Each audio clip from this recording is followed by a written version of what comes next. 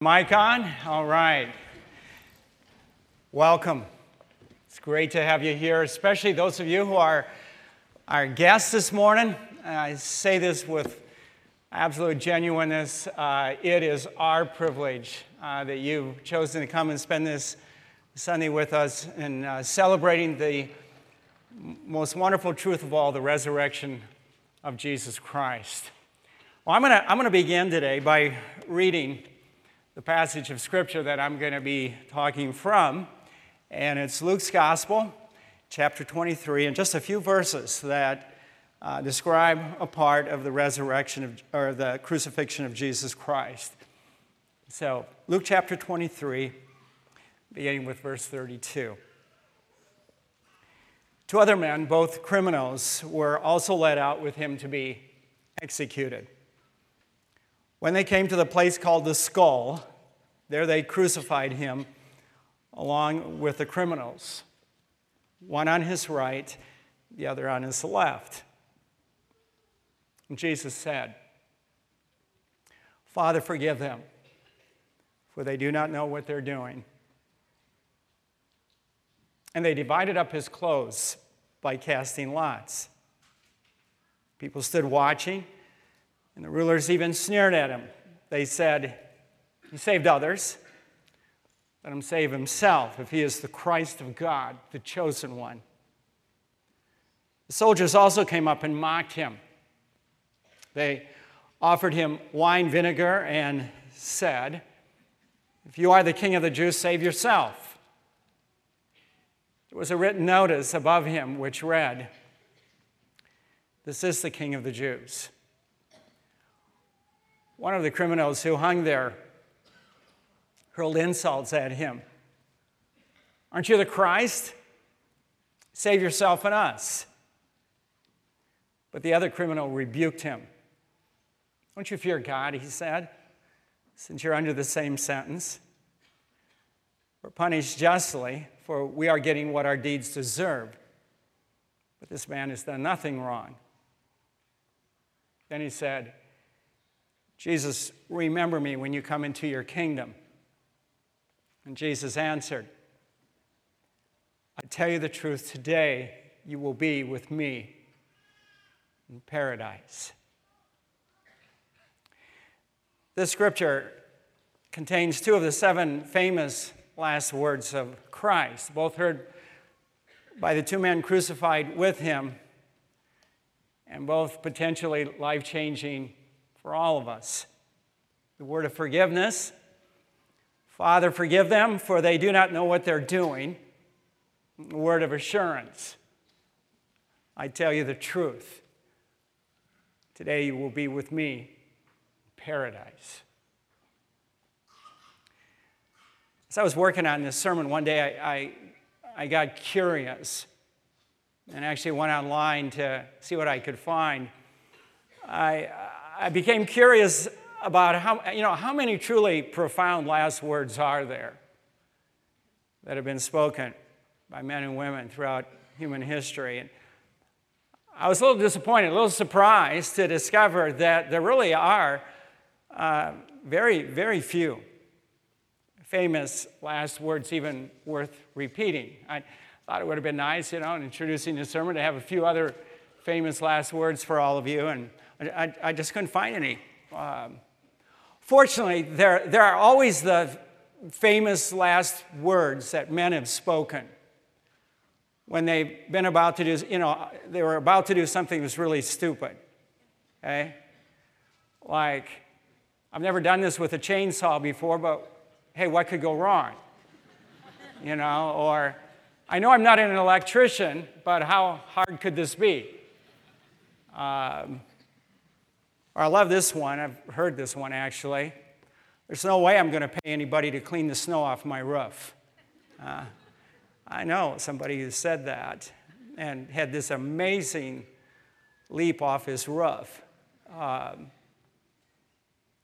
One of that, I was telling somebody before first service, a couple actually, at the door, about what I was going to do about these famous last words. And he said, well, we got one for you that's really an all-time classic, and it's really, really, really very, very dangerous, probably more dangerous than any of the other famous last words. It's when a guy goes up to somebody, a woman, and says, when's the baby due?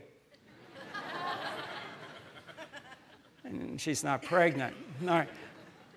Okay. What Jesus said on the cross is truly worth repeating. They're the most important words you and I could ever hear or understand, all because of the difference they can make in our lives, not only during our life here on earth, but for all of eternity. So what I'd like to do here in these next few minutes that I have, is talk through these words with you. And I'd like to do this because, it's a little ironic that one of the things that can happen so easily on Easter, with all that fun, good stuff that happens, the big dinner, the big brunch that you're all, not going to think about until you leave here today, or the chocolate bunnies, or the Easter egg rolls, or dressing up. You really look good this morning, dressing up. All this stuff that can kind of wrap itself around Easter. It's so easy to miss what Easter's all about. And I don't want us to miss it. I mean, the stakes are too high.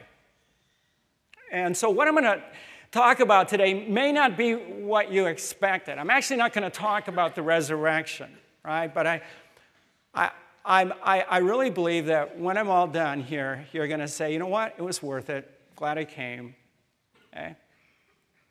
Now, I'm going to even make a suggestion this morning, and you may have never done this on Easter Sunday, but yet you've got a bulletin if you got one when you came in. There's a place where you can write down some notes. I'm going to just encourage you to take out a pen, or if you using a laptop, or an iPad or whatever, you can take your notes on.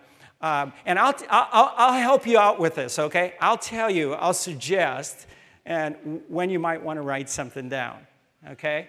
It will help you really identify. This is the stuff to remember when I leave here today. So first of all, the word of forgiveness. Father, forgive them, for they do not know what they're doing. It's only an understanding that God's forgiveness is our absolute greatest need, that you and I can understand how significant it was that forgiveness, words of forgiveness, were the first words that Christ spoke on the cross. I wonder what it was like for the two men crucified with him to hear him say this. I mean, honestly, as much as any person possibly could, they knew the suffering that Jesus Christ was experiencing, and they were experiencing it themselves. They were also being crucified. But what Jesus asked God to do for those who were torturing him is, I would say probably I'm 99% right in saying that it's not something that those two men hanging on a cross would have considered themselves. I'm guessing, and I'm thinking it's a pretty good guess, that it's not words of forgiveness that would have come out of their mouths, but words of cursing, cursing those who were killing them. And yet that's what they heard from Jesus, words of forgiveness. He prayed this for the religious leaders who falsely accused him. He prayed this for Pilate, who condemned him to death. Father, forgive them.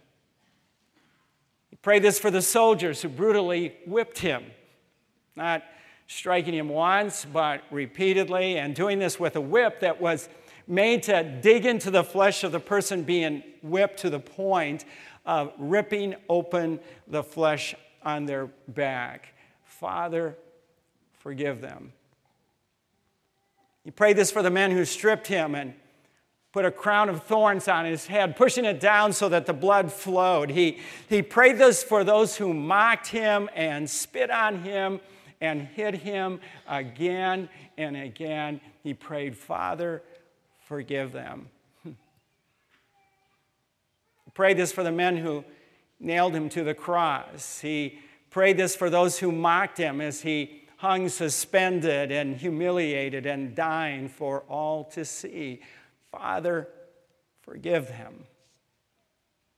It's after all of this that Jesus prayed these words of forgiveness. And through it all, he was in complete control the whole time. He never spoke a single word of anger. In fact, truth is until this prayer, he said nothing to or nothing about the men who crucified him. What he was really doing was he was fulfilling the words of the Old Testament prophet Isaiah that had been written hundreds and hundreds of years before, where Isaiah said he was oppressed and afflicted, and yet he did not open his mouth. He was led like a lamb to the slaughter, and as a sheep before her shearers is silent, so he did not open his mouth. He bore the sins of many and made intercession for the transgressors. He prayed for those who were killing him. As brutal as their death was, and you might be surprised to hear me say this, I cannot think of a greater privilege than that of the two men who were crucified with Jesus. To experience the physical suffering that he experienced, to know what this meant for him. I mean, you and I, we read about it, we hear about it, we talk about it, but they experienced it. The same cross, the same nails, the same agonizing death. And then to hear his prayer of forgiveness for those who were killing him. I mean, to be there, to see what was done to Jesus, and then to hear him forgive every person who was putting him to death. Honestly, I'm at a loss for words to describe how powerful an experience this would have been for these men. But it's how each one of these men responded that made all the difference in their life. And the same is true for each one of us here today. And it's what I've been praying about over the last several weeks as I've been looking forward to this morning. I've been praying that you and I will allow it to make the difference in our lives that it's meant to make. So that brings us to the second word that Christ spoke, the word of assurance, where he turned to one of those criminals and he said, I tell you the truth. Today you will be with me in paradise. Imagine what that was like. Knowing you were only a few short hours, perhaps even minutes away from death, to hear these words spoken to you from someone you knew was the Son of God, God himself, saying to you, today you will be with me in heaven and in paradise. I read this, and it begs the question, what was it that caused Jesus to say this to a man who had lived a life of crime? I mean, here's this guy in the last moments of his life. It's nearly over. There's nothing that he can do to right the wrong that he's done. And yet Jesus said to him, today you will be with me in heaven. Why would Jesus say this to a sinner on a cross, dying? Tell you what, everybody, we answer this question, and we have the answer to the most important question that we could ever ask ourselves, and it's this question: what would it take for Jesus to say this to me? To me. What would it take for Jesus to say this to me? Or to ask it this way: how can I know with absolute certainty that if I died today, I would spend eternity with God in heaven? I can't think of anything more important to know than this. To know that when I take my last breath on earth, that at that exact moment, I'm going to be with God's Son, with Jesus Christ in heaven. And so here's the question that we're going to answer this morning. And if you've got your pen, this is what I would write down. This is where I'd start writing something. This question: how can I know that when I die, I'll go to heaven? You might, if you want to even make it shorter, you could just write heaven ? At the top. How could I know when I die that I'll go to heaven? How can I know this with total confidence, with no doubt? That's the question we're going to answer. And to answer this question, there's 4 questions that I'm going to ask you, all right? Have you ever had that experience where somebody answers your question with a question? I'm going to do it 4 times this morning, okay? All right. Fortunately, the right answer to the question is found in the verses that I read a minute ago. So here's the first question. You want to write this down. Do you see your spiritual need? Do you see your spiritual need? Or if you want to personalize it, you could say, do I see my spiritual need? Do you see your need of God's forgiveness? Do you see your need of a Savior? You see, the 2 criminals hanging on those 2 crosses represent each one of us. One of those men mocked Jesus. He didn't think of himself as a sinner. He didn't really think of himself as being that bad. He didn't think he needed a Savior. And so he dismissed Jesus. He mocked him.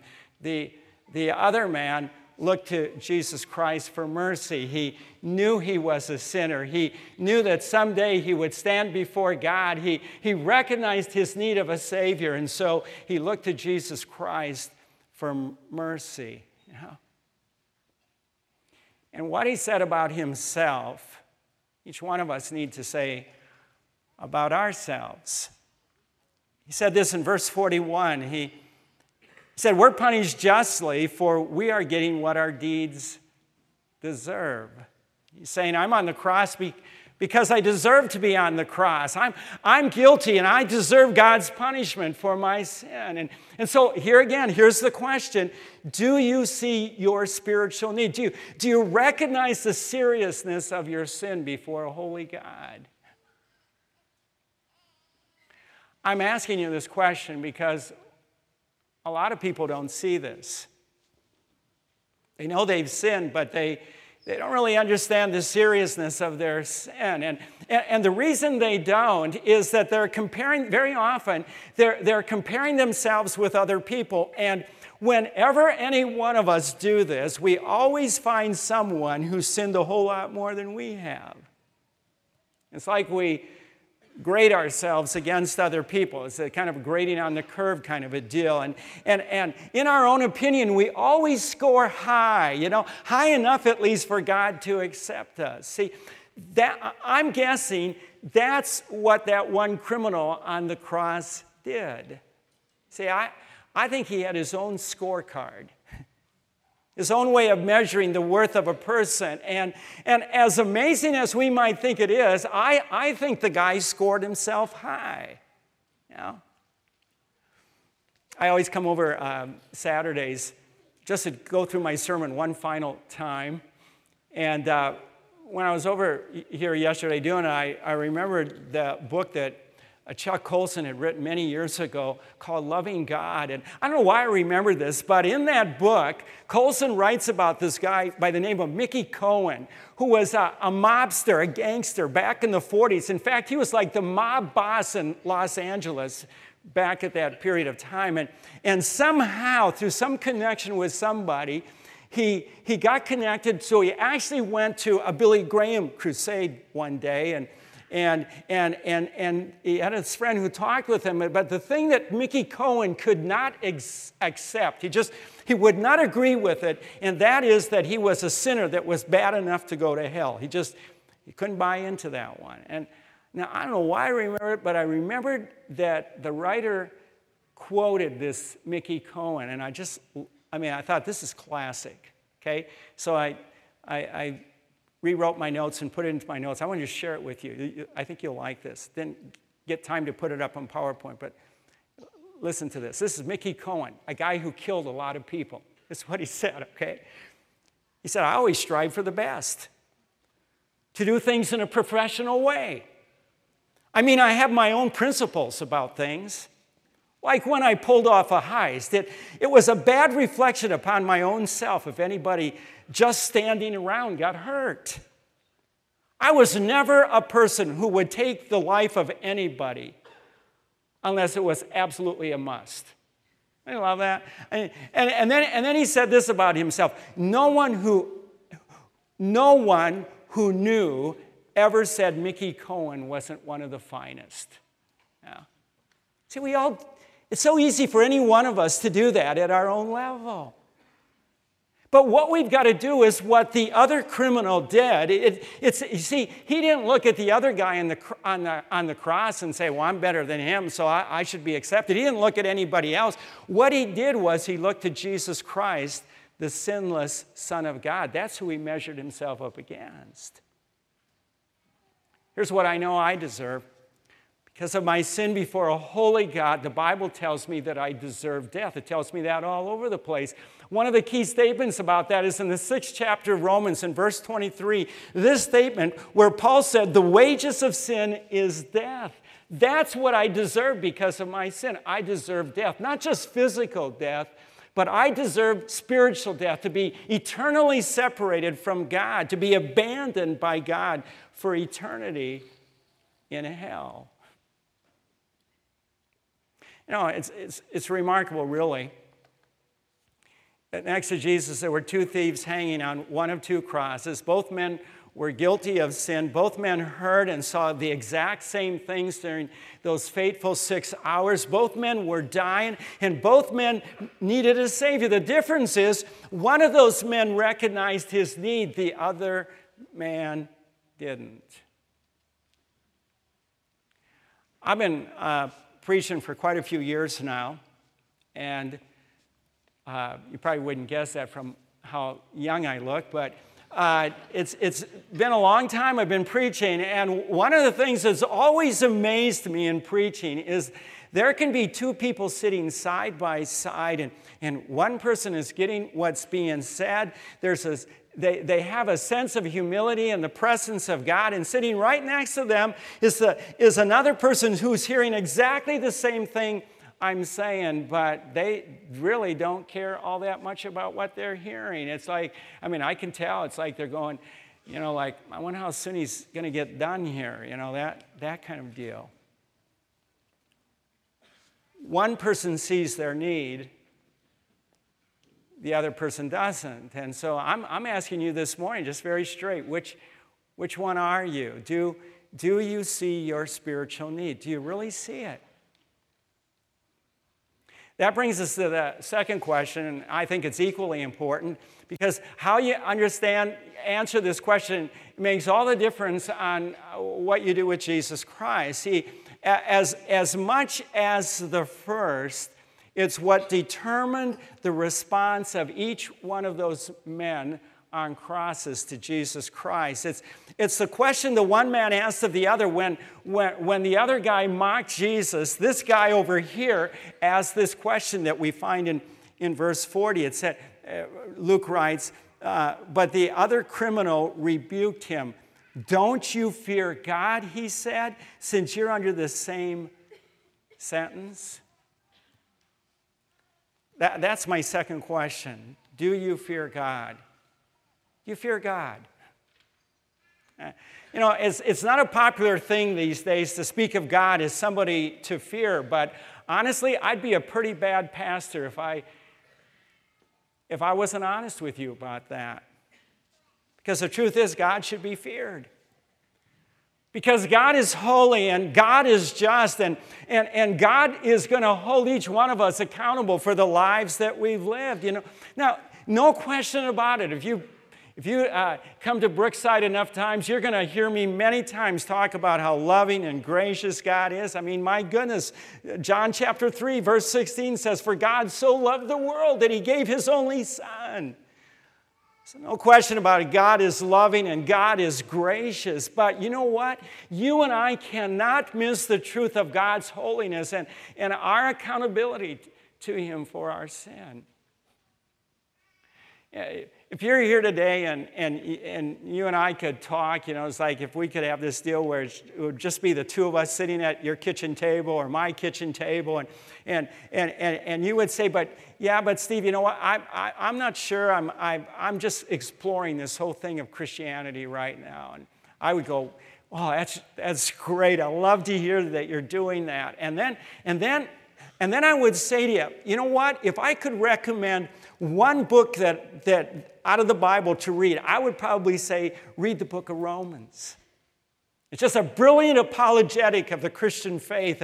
And one of the things that Paul does in that book is in the first 3 chapters, he just kind of, helps us really get the most basic truth that we've got to understand. And he writes about the holiness of God. He talks about the grace of God. But one of the things that he talks about in fact, right out of the box in the first chapter, he talks about the fact that you and I are sinners. And we deserve God's judgment because of our sin. And then he does an interesting thing in chapter 2. He speaks directly to that person who's just ready to, just been dismissing this all of their life, just kind of brushing it aside. And I mean, this is pretty serious what he wrote. And you might not even like it. But here's what he said. He said, because of your stubbornness and your unrepentant heart, you're storing up wrath against yourself for the day of God's wrath, when his righteous judgment will be revealed. God will give to each person according to what he has done. For those who are self-seeking and who reject the truth and follow evil, there will be wrath and anger.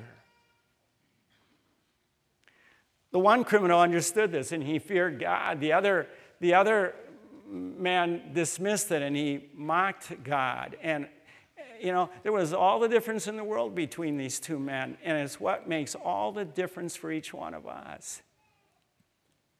Because the truth is, unless we're convinced that God will hold us accountable for our sin, we're never really going to see our need of a Savior. And the cross of Jesus Christ, his death and his resurrection is only going to be something that you're going to think about one time, one day, every year.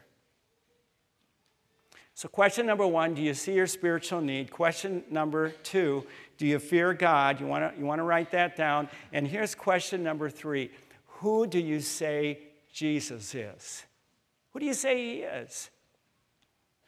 The repentant criminal said this in verse 41 and verse 42. It's like he looked over at the other guy and he's talking about Jesus Christ and he said, this man has done nothing wrong. And then he turned to Jesus. He looked over at Jesus and he said, Jesus, remember me when you come into your kingdom. He saw the sinless, perfect life of Christ, and he believed in him as the eternal Son of God.